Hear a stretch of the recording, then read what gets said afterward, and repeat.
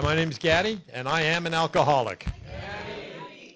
I'm also very nervous, but I'll do the best I can.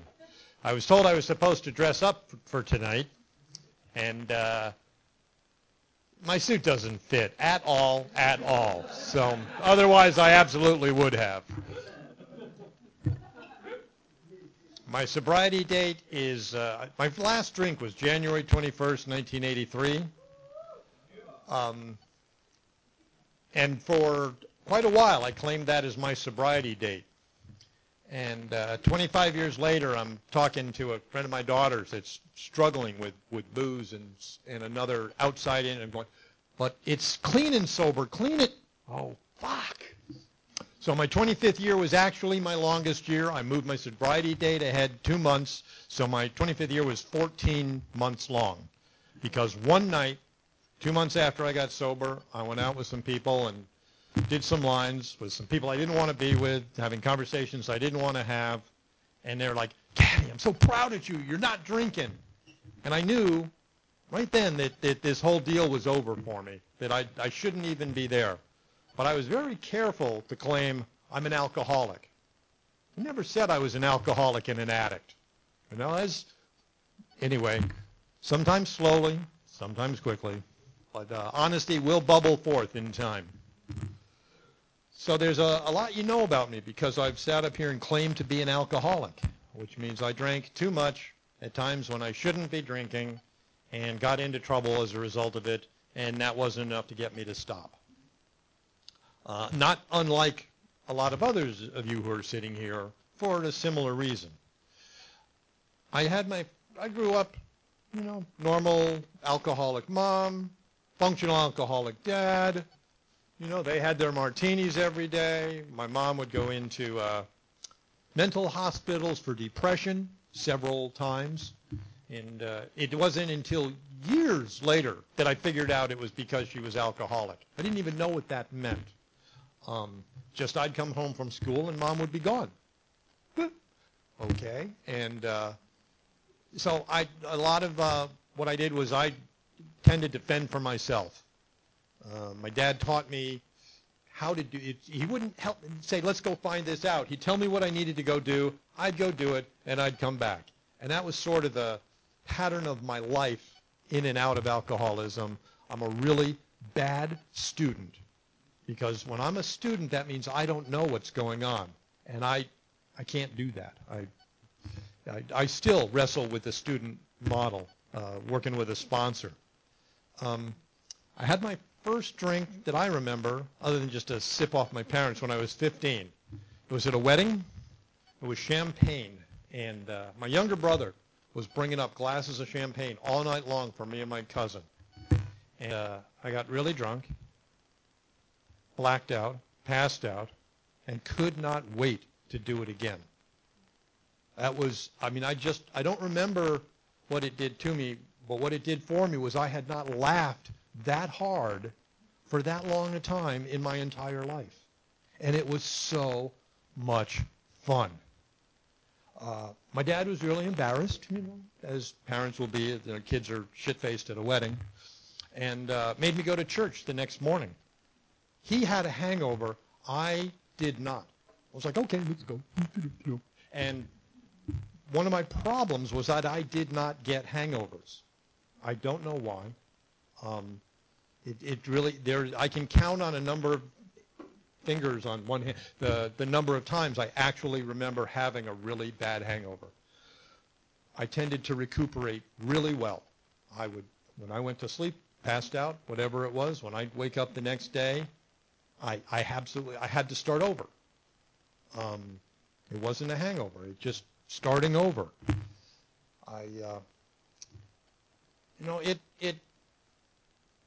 It was I just got shit-faced all the time. I didn't want to drink like a gentleman. It wasn't about cocktails. I was desperate for connection. I moved a lot of times before. I was 7 years old. I moved 6 times. So every time I'd get to know some people, I'd be gone. And then I'd be gone. And I found later on that an easy way to get a lot of friends in a new town is to find a neighborhood bar. And after a couple of hours and buying a few drinks, I had friends, and I was connected. And that would be my entrance into whatever new world I was part of. I was a bar drinker. I did not like drinking alone. I didn't want to be alone. I didn't like myself enough to want to be alone. I would say, I need to drink, and I would have to leave my house and go to a bar because I just didn't want to drink alone. I went away to private school, and my first introduction was into drugs. I'm pretty sure there aren't a whole lot of pure alcoholics here tonight. I'm just guessing. I was not a pure alcoholic. So my story started with drugs, and my senior year of private boarding school in Pennsylvania, my absence was requested. And that means I got thrown out, for those of you that didn't get that. And there were two of us from my hometown in that school, and there were three of us in the school. Two of us got thrown out on the same day. He got thrown out for drinking. I got thrown out for selling drugs. I was cool. He was not. That's how my mind goes.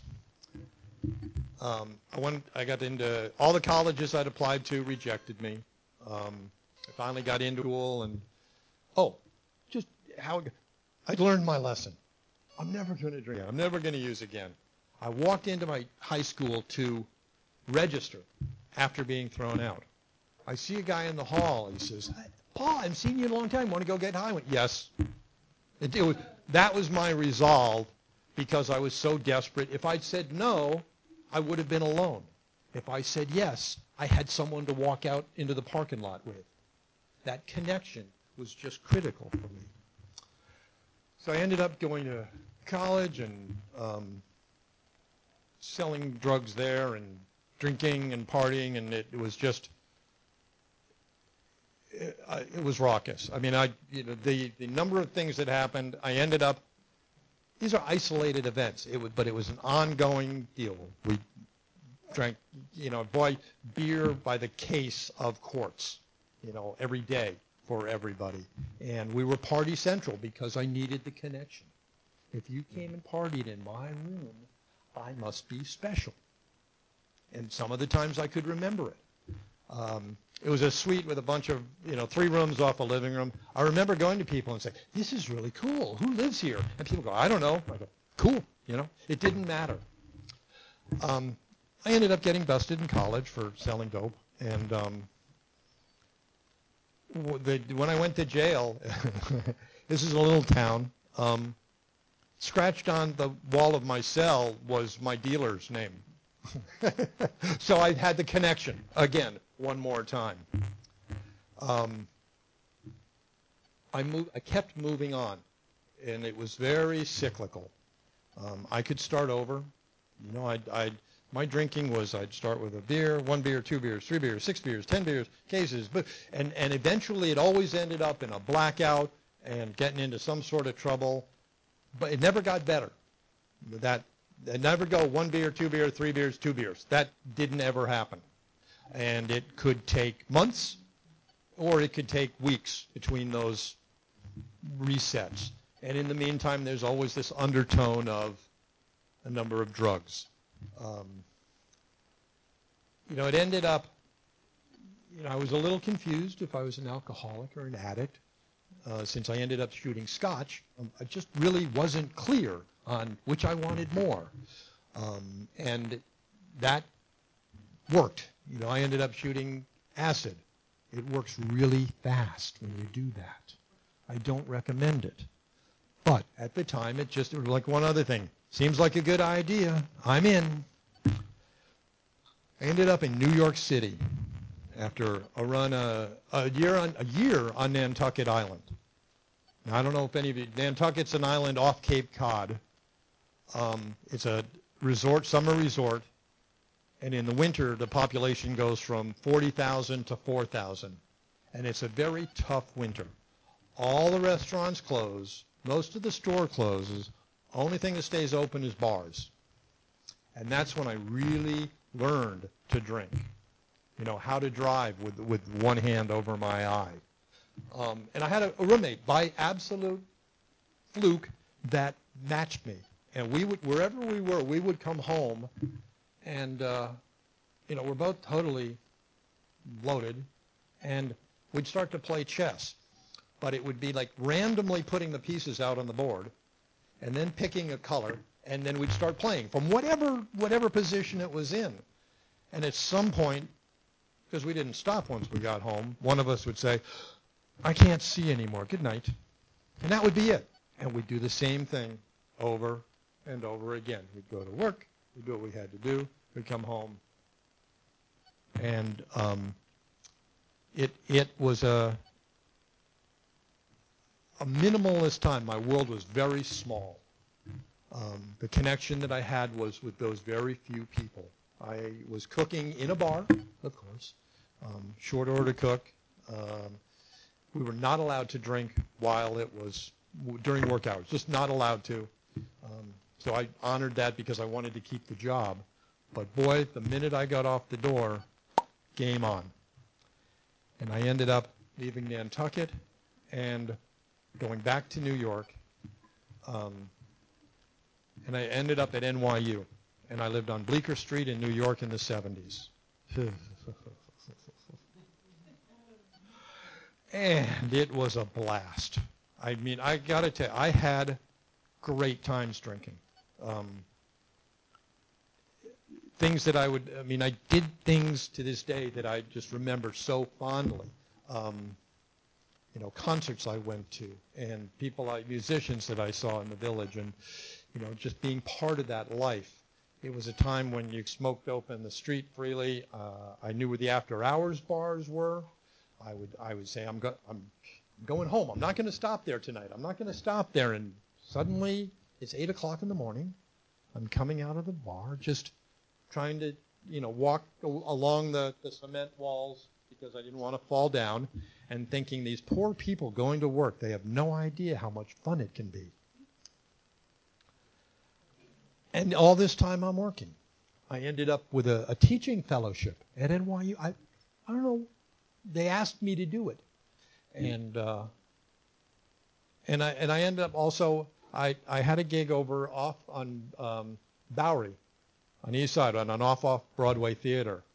And at the end of the show, everybody would turn right, which would be your left, so and go up to this artsy-fartsy bar where the drinks were, at that time, $4, which was off the chart. And I would turn the other way, down to Houston and Bowery, where the men's mission was. And the bars down there were for drinkers. No conversation, no ice, just 85 cents, a glass of gin with a little bit of tonic. And I'm thinking, I've got a plan now.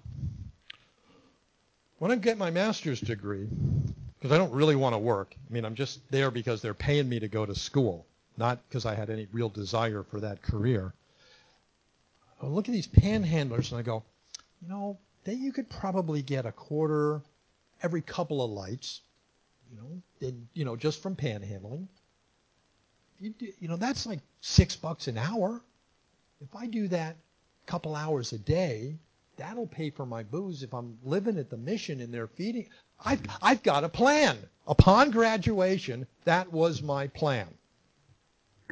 I'm thinking, in retrospect, it was not a good idea.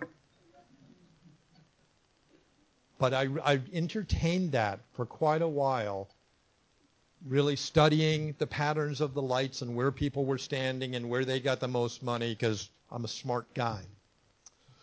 I lived on a 5th floor walk-up. I would sometimes rest on the 3rd floor on the way up for an hour or two. But I met a girl in my bar, my neighborhood bar, and she drank like I did.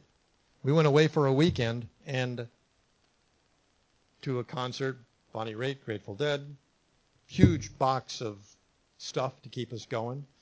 And she drank right with us. I mean, stayed with me. I'd go, this one's a keeper. Anybody that can drink and keep up with me, I want this one. And we got married. And I realize now that was the beginning of the end for me, but I didn't know it until recently. It got volatile. It got her kids came to live with us, and so that was just party central. You know, if we never left the house together, that didn't end in last call.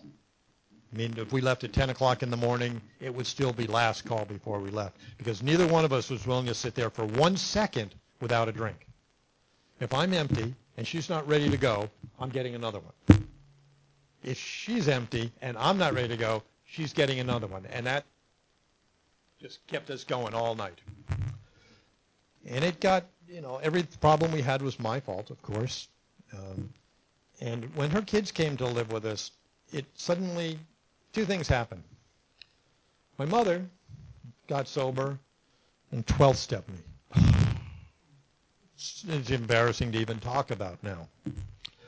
But she brought some guy home from the rehab she went to.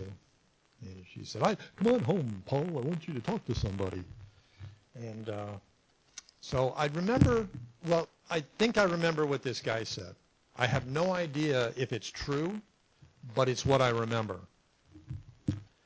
And it was, if you're an alcoholic, and I don't know if you are or not, but if you're an alcoholic, you have a fatal disease, and it will kill you. You will die from alcoholism. If you don't die driving drunk, if you don't die because somebody kills you because of something you did, if you don't die by committing suicide because of something you did, after you've lost everything, your friends, your family, your job, all your possessions, the alcohol will continue to rot you from the inside. It will destroy your soul. It will destroy your body, your liver, your kidneys, and your brain, and you will die a lonely, miserable, painful death. And that is a guarantee if you're an alcoholic and you keep drinking. Now, I have no idea if that's what he said, but that's what I remember, almost word for word. But the one thing I took away was, if you don't kill yourself because of something you did while you were drunk. And it occurred to me for the very first time that I might, because I drove drunk a lot, just a lot, and that I might kill somebody driving drunk and not die, because I was not afraid of dying. I mean, that was sort of the plan. It had never occurred to me that I would live past 30 years old. I always imagined myself driving into one of these bridge dividers, you know, where there's an exit ramp and then the cement thing in the middle, and just plowing into that, because I couldn't make up my mind which way I wanted to go. And it suddenly occurred to me that I might kill somebody and not die. And that was completely unreasonable to me. That started the beginning of my thinking, I want to stop drinking. My wife's kids were living with us, and one in particular, and I remember thinking, in this moment of clarity, because I had them occasionally, I was a maintenance drinker. I wasn't shit-faced all the time. I just had this ongoing perennial buzz that I'm teaching. You know, this is the role model of what this kid's learning. And my demonstration to her is that you wake up in the morning, you smoke a joint, you put booze in your coffee, because the caffeine made me shake and I needed to calm down, go off to work, drink all day, come home, had a good day, there'd be some extra outside issues, go out with mom, continue drinking, come home, fight, go to bed, and start over again. And that was the daily routine. And I'm thinking that's the only demonstration that she's seen. So that party, with a few other things, I said, I'm going to stop drinking. I had called AA a year before with that, I have a friend with a drinking problem. They totally bought it. And I'd gotten the location of a meeting, and I'd had it on this bulletin board for a year. And I went to that meeting, because I was done. You know, the part of is it bad enough? Because I found lower companions, so I could always point, I'm not that bad, I'm not that bad, I'm not that bad. And I think there's two ways you come in here, with the I'm not that bad, or the I'm so bad no one can help me, I'm hopeless. And I was definitely the I'm not that bad, because I still had a cottage across the street from the beach, even though the neighborhood church was bringing us, you know, gift packages for food because we couldn't pay the rent. You know, this house of cards that I'd created looked really good, but it was a house of cards. And I went to this meeting, and it was a big circle, and I just sat there and cried. Couldn't stop. I mean, all of a sudden, there was this flood of reality, because I didn't know a lot of people that didn't drink. And to be in a whole room full of people that not only didn't want to drink, but were okay with me if I didn't drink, just resonated. So I just cried. I cried a lot for the first long time I went to meetings. That wasn't the end. I went it was in about 4 days sober. I went to a meeting, and they were on the 9th step, making amends, you know, to all these things you've done, and you go and apologize, and everybody's going on about the amends they make and all the things they did, and I'm like 3 days sober, and no one came up to me and said, don't worry about it. All you need to do is not drink today. So if you're new here and you're at a meeting that's talking about the 7th, 8th, 9th, 10th, 12th step, don't worry about it. Just don't drink today. And I will always call that out, because I freaked out so much over the thought of making amends with 3 days sober that I stopped. I went back to drinking for a few more months. And it was January 21st, 83, when I finally had my last drink. So if you're new here, you have one job: don't drink today. Get a sponsor. Do the steps. The steps are written in order. 1 first. Then 9, 2, 3, 4, 5. Up, 9 is way down the road. By the time you're ready for the 9th step, they flow. So I got a sponsor. My first 2 sponsors went out. I had to figure out at that time that if I wanted to stay sober, it really was going to be on me. And I can't do it alone, but I don't get to use this, oh, my sponsor went out. My sponsor's not calling me back. All of the whiny shit that I hear and have heard, even then, it was like, but I want to stay sober. What do I need to do to get sober? And each one of them, before they left their chair empty, had given me something really special. The first one, the main thing was, don't drink, no matter what. No matter what. That's what Alcoholics Anonymous is about. You don't drink no matter what. And the phrase we use was, even if your ass falls off. But it held me in good stead, because I would have these intense feelings. Oh, but I don't drink no matter what. And that was just the given. So I had to find some other way of dealing with all the stuff that was going on. He said the reason he doesn't have one beer is that if it tasted good, he'd be off and running. If it tasted bad, it would have been a waste of time. And I'm a logical guy, so that's a lose-lose. There's no winning scenario for having a beer. That served me. The next one, I got to the 2nd step with him, and it was developing a God of my understanding, because he said, you have to have a higher power. You won't be able to do this without one. Doesn't matter what it is, but the first 162 pages are designed to get you a conscious contact with a higher power. But I came in with the God I don't believe in, and we went through this, and he said, okay, I got that. That's not a good God for you. Okay, what would your God have to be like? And I caring, loving, double D's. And I went through this list that was something I could pray to, that I enjoyed thinking about when I did that. And he also had me get on my knees and start praying every day for help to stay sober. And my first prayer was like, okay, God, I don't know if you exist. My sponsor said I have to do this. And if you do, I don't know if you're listening or if you give a shit. But if you're not too busy and you are listening and you're open to the possibility, maybe you could help me stay sober today. That's it.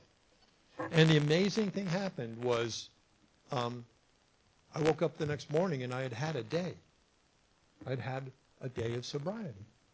And it to this day, I'm kind of surprised every day because I am an alcoholic. My normal deal, I still think about it. I mean, that God bless the people that never think about drinking. I'm not one of those. I think about it when I have a feeling. It was like, how do I get rid of this feeling? I'll go through a list of all the possibilities and deal with it like a grown-up is way down on the list of possibilities. But sometimes I get there. But drinking is off the table. So he went out, and I went and found another sponsor, and we went through the steps and did the 9th step, and it wasn't as terrifying because each step, if it's done in order, if I totally admit that I'm an alcoholic and my life is unmanageable, that's pretty much a death sentence. Unless, in step 2, I come to believe that a power greater than myself can restore me to sanity. They need the next. Each one is sort of like a soap opera that leaves you lingering for the next step. And it doesn't say that you fall in love with him, and it's just came to believe that a power could. And then once you actually think that there might be one that can restore me to sanity, am I willing to do what it takes to turn my will and my life over to that higher power? And it could be a sponsor. It could be the room. It could be the big book. But just take direction because my thinking didn't help me get this done. 4th step, I'm a firm believer of doing it quickly because I do it forever. You're going to go through the steps over and over again. To take a long time with a 4th step, it'll never be perfect. Of all the 4 steps I've done, not one of them has been perfect. There's always stuff that either I knew I left off, and I bring it up next time when I was ready, or that it was like, I don't even remember that. So when I'm sponsoring people, I say, here's your time limit. You got, okay, I know you're not done. We're going to do the 5th step now. And it's like, but I'm not ready. I don't have you don't have the of your life. You've got to get through these steps in however format it is. And you do the best you can, knowing that you're going to come back. You're going to get another chance to do it better next time. There's not a time where I read the big and don't go, has that always been in there? There's sections because I'm looking at it through different eyes. A different person is reading it each time. I'm not the same person I was then. I'm not the same person I was a week ago, and I'm very grateful for that. Get through the steps. And so here's the part that I don't often talk about, is I left Alcoholics Anonymous for 9 years. I never stopped doing the work. It never occurred to me that I wasn't alcoholic or that I would ever be able to drink again. It's just my path of personal discovery and the spiritual practice I was on took me away from Alcoholics Anonymous. But I always had people around me who were on the same path of personal discovery, sort of the steps, and we could look at each other and go, you're full of shit. And it wasn't that I didn't want to do it. I just wanted to do it differently. I wasn't getting what I needed for that growth through Alcoholics Anonymous in Connecticut at the time. I don't know why, but most of the people that were involved in that journey with me were also alcoholics that were not drinking, that were just committed to doing the work. I'd given talks during that time of the 12 steps of Alcoholics Anonymous and A Course in Miracles, and now, how everything is consistent. That the 12 steps are the foundation of every spiritual practice. All of them have it in some form. You just have to be doing it. Now, I had this wonderful environment, this relationship. I traveled and done all sorts of exciting things during that time. And I was in India and ended up breaking up with my girlfriend at the time. And somebody called when I got back, one of those calls that come out of the blue. Surprise. It might have been God, could have been coincidence, I'm not sure, but I'm pretty sure that God had something to do with this. And it was someone I hadn't talked to in 5 or 6 years. The phone call wasn't even for me. It was for Jeannie, and she said, you handle it. And this guy offered me a job in Laguna Beach, California at the end of that call. Okay. So within a very short time, that beautiful structure that I had formed, all those friends were gone. I was alone. Simultaneously, because none of these things happen in isolation, I'd had an employee who was in recovery and needed a ride to a meeting. So I said, sure, yeah, it's a good one over, and I gave him this ride, and I said, oh, hell, I'll go to the meeting. And there was a bunch of people that I had known before that were still sober, that had 10 plus years, and they were glad to see me, and I was glad to see them. And suddenly this spark of alcohol, the continuity of the relationships in Alcoholics Anonymous, that spark was alive in me. And a few months later, I'm in California, and I was lost and didn't know what to do, but the spark of Alcoholics Anonymous had been lit. And I ended up going to the Canyon Club and reconnecting with Alcoholics Anonymous. And that was 1994. I went to the morning meeting over there for 5-6 days a week for 10, 11 years. And I have friends today that I met very early on. And we've traveled this journey of recovery together. All because I didn't drink each day. I've got 36 years. And it just it doesn't mean a thing to me. Because it's been super easy, only because I only do one day. One day is an easy thing to do. I've just done it every day for an extended period of time. I've gone through lots of drama. I've lost both my parents. My brother survived kidney cancer. Met a girl, got married, raised her daughter, who's now about to drop her 4th kid. My wife died about 2 years ago. Came home and found her. I'd left her at 1:30, came home at 4:30, and she was gone. It was not a shock. It was a shock. It wasn't an overdose. It wasn't. It was devastating. And 2 things that happened. I immediately called a guy that I knew who'd lost his wife in this program. Because if you're here and people share their journey, you'll know that they've survived it and not drank. That's the wonderful thing. That's why I'll say it, because if somebody happens and goes through that crisis, call me. I have survived it and not drank. That's all we can offer. Playing our top card, what's going on for us today? I'm going through a lot right now because it's coming up on the 2-year anniversary. Our anniversary was May 3rd. Death was July. Nikki is about to have her 4th child, and it'll be the first one without her mom. So I know she's going through a tremendous amount. And, that I cannot replace her mom. But I'm being the best grandpa I can be. And I think I'm doing a damn good job. These kids are just amazing. They like me. They want to spend time with me.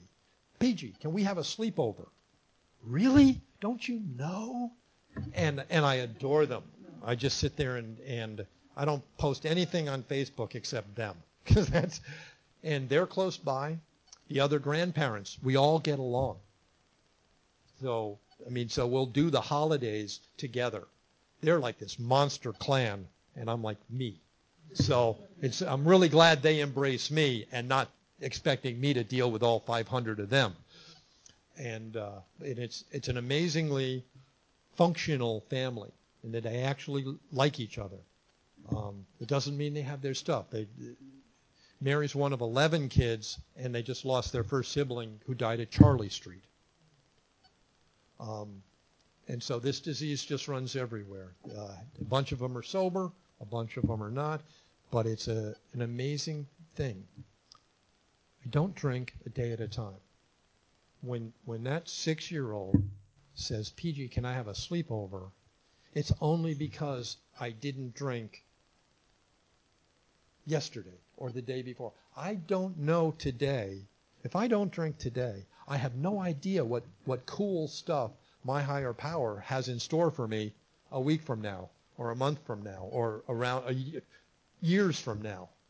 I mean, this grandchild thing is not something I could imagine when I met Dawn and married her. Well, I stayed sober. I've gone through at my dad's wedding, and I'm supposed to give this toast from this giant family cup that was champagne, and I'm flipping out. I am spinning. What am I going to do? Do I make them do grape juice? What? Do I say I can't do it? And boom, I'm going crazy. What happened was I got the cup. I did this whole dramatic, and I didn't tilt the cup. So I never actually had it. Sure did look like I did. And everybody was happy, never had to say a word, and life went on. I had another sober day. My dad got married. Nobody was the wiser. I don't know where that idea came from. It wasn't me. I think that in Alcoholics Anonymous, we ask better questions. Instead of how do I get out of this, we kind of ask how did I get here and not get here again? How do I be of service? What can I do for you instead of what can you do for me? What do I need to ensure my recovery as opposed to what can I get away, how little can I do and still stay sober? As we do those things, we just come up with better questions. And they're not coming from me because my thoughts are always how little can I do? What can I get away with? What can you do for me? I think the truth is highly overrated. You asked me a question, and I'll start with, what do you want to hear? Sometimes I'll just do that. Second one would be, what will I say that will make you like me? Third one would be, what can I say that won't get me in any real trouble? And farther down the list, there's just the truth. Like you ask me a question, I tell you the truth. It takes me a while to get to that. Some people just do it automatically. I don't. I have to. When I do something good, I really want a pat on the back because it didn't come naturally. But today it comes more often. I've learned that I can stop in mid-sentence. If I'm about to say something hurtful, I don't have to finish it. I can go, and just stop. Because something inside me is saying the only reason you're about to do that is to hurt that other person because you're in pain and you want them to hurt too. Now, Dawn was always amazed that I could do that just stop in mid-sentence. She used to say, What were you going to say? What were you going to say? And I knew that was going to be a bad thing to answer. So she finally learned to go, thanks for stopping. It's kind of like just because I've turned down a one-way street doesn't mean I have to go all the way to the end of the block. I can just stop and back up and move on with my life. I've noticed that's kind of the 10th step. I'm wrong. Make amends. Or don't make it any worse. That's the other thing is there are days that are very painful and I can't get out of it. I'm in either a funk or I'm in trouble or something's going to happen and I'm waiting for the other shoe to drop. In real life, shit happens. And I can't do anything to make it better. My job on those days is to just not do anything to make it worse. and that would be picking up a drink. That would be causing pain for some. I have a whole list of things that run through my head that would make it worse. Maybe not in the moment, but later on. The big one is don't drink, don't use, because at least I won't have dug myself a hole any deeper than I'm in right now. So if you're new, if you're sober today, it's just that you can do it. You can do it one day. One day is so easy. Not every day is easy, but even the hard days, it's just one day. Can I survive today with this pain, with this emotion? Can I do it? Can I get through today? I mean, I can get shit-faced tomorrow, but can I get through today? And yeah, you're here today. So anybody that's got day 2 has already stayed sober one day and knows how to do it. All you have to do is repeat that, and things get better. The Big Book talks about a life beyond your wildest imagination. I have that today. You will. What it also talks about, if you don't stop drinking, you will have misery beyond your wildest imagination. However bad it was, it will get worse. If you're thinking you're going to go back to the good times, you're really mistaken. I heard people, I've never heard anybody come back and say, I'm so glad I went out. It was just the most fun I could possibly imagine. I should have just kept drinking. That's not what happens. If you're an alcoholic, it's going to get worse every single time. And we forget. We remember what it did for us. That euphoric feeling of that first drink as it goes down. It makes me feel smarter, cleverer, funnier, a better dancer, handsome, a stud. And I forget the blackouts, the jails, the people that wouldn't talk to me. I forget what it did to me. And I have to remember that so that I stay sober one day at a time. And my prayer is for you. I will leave one last thing. I was desperate. I know I'm all over the place, but it's just, my life is one of the snippets. There's no general timeline for me. I was desperate when I came in here. Desperate because I hated my life. I hated what I have. I wanted to change. I would do anything to get sober. I am desperate today. I have that same level of desperation to keep this life that I've created, the friends that I have, the relations that I have, the ability to be of service. And I will do whatever it takes, however many meetings I have to go to, however many outreach calls I need to make, to ensure that I don't lose the gifts that Alcoholics Anonymous has given me. And I hope that you find that desperation. There's a moment in time between that when you're not desperate for what you've lost and you're not yet desperate for what you have, where it comes in and you ask questions like, is this all there is? Just meetings and not drinking and going?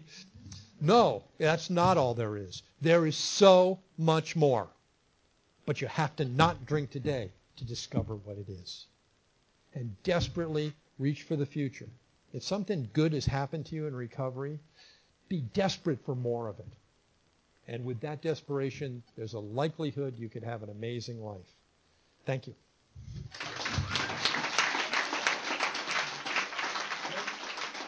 Now do I walk out with it? Okay, bye.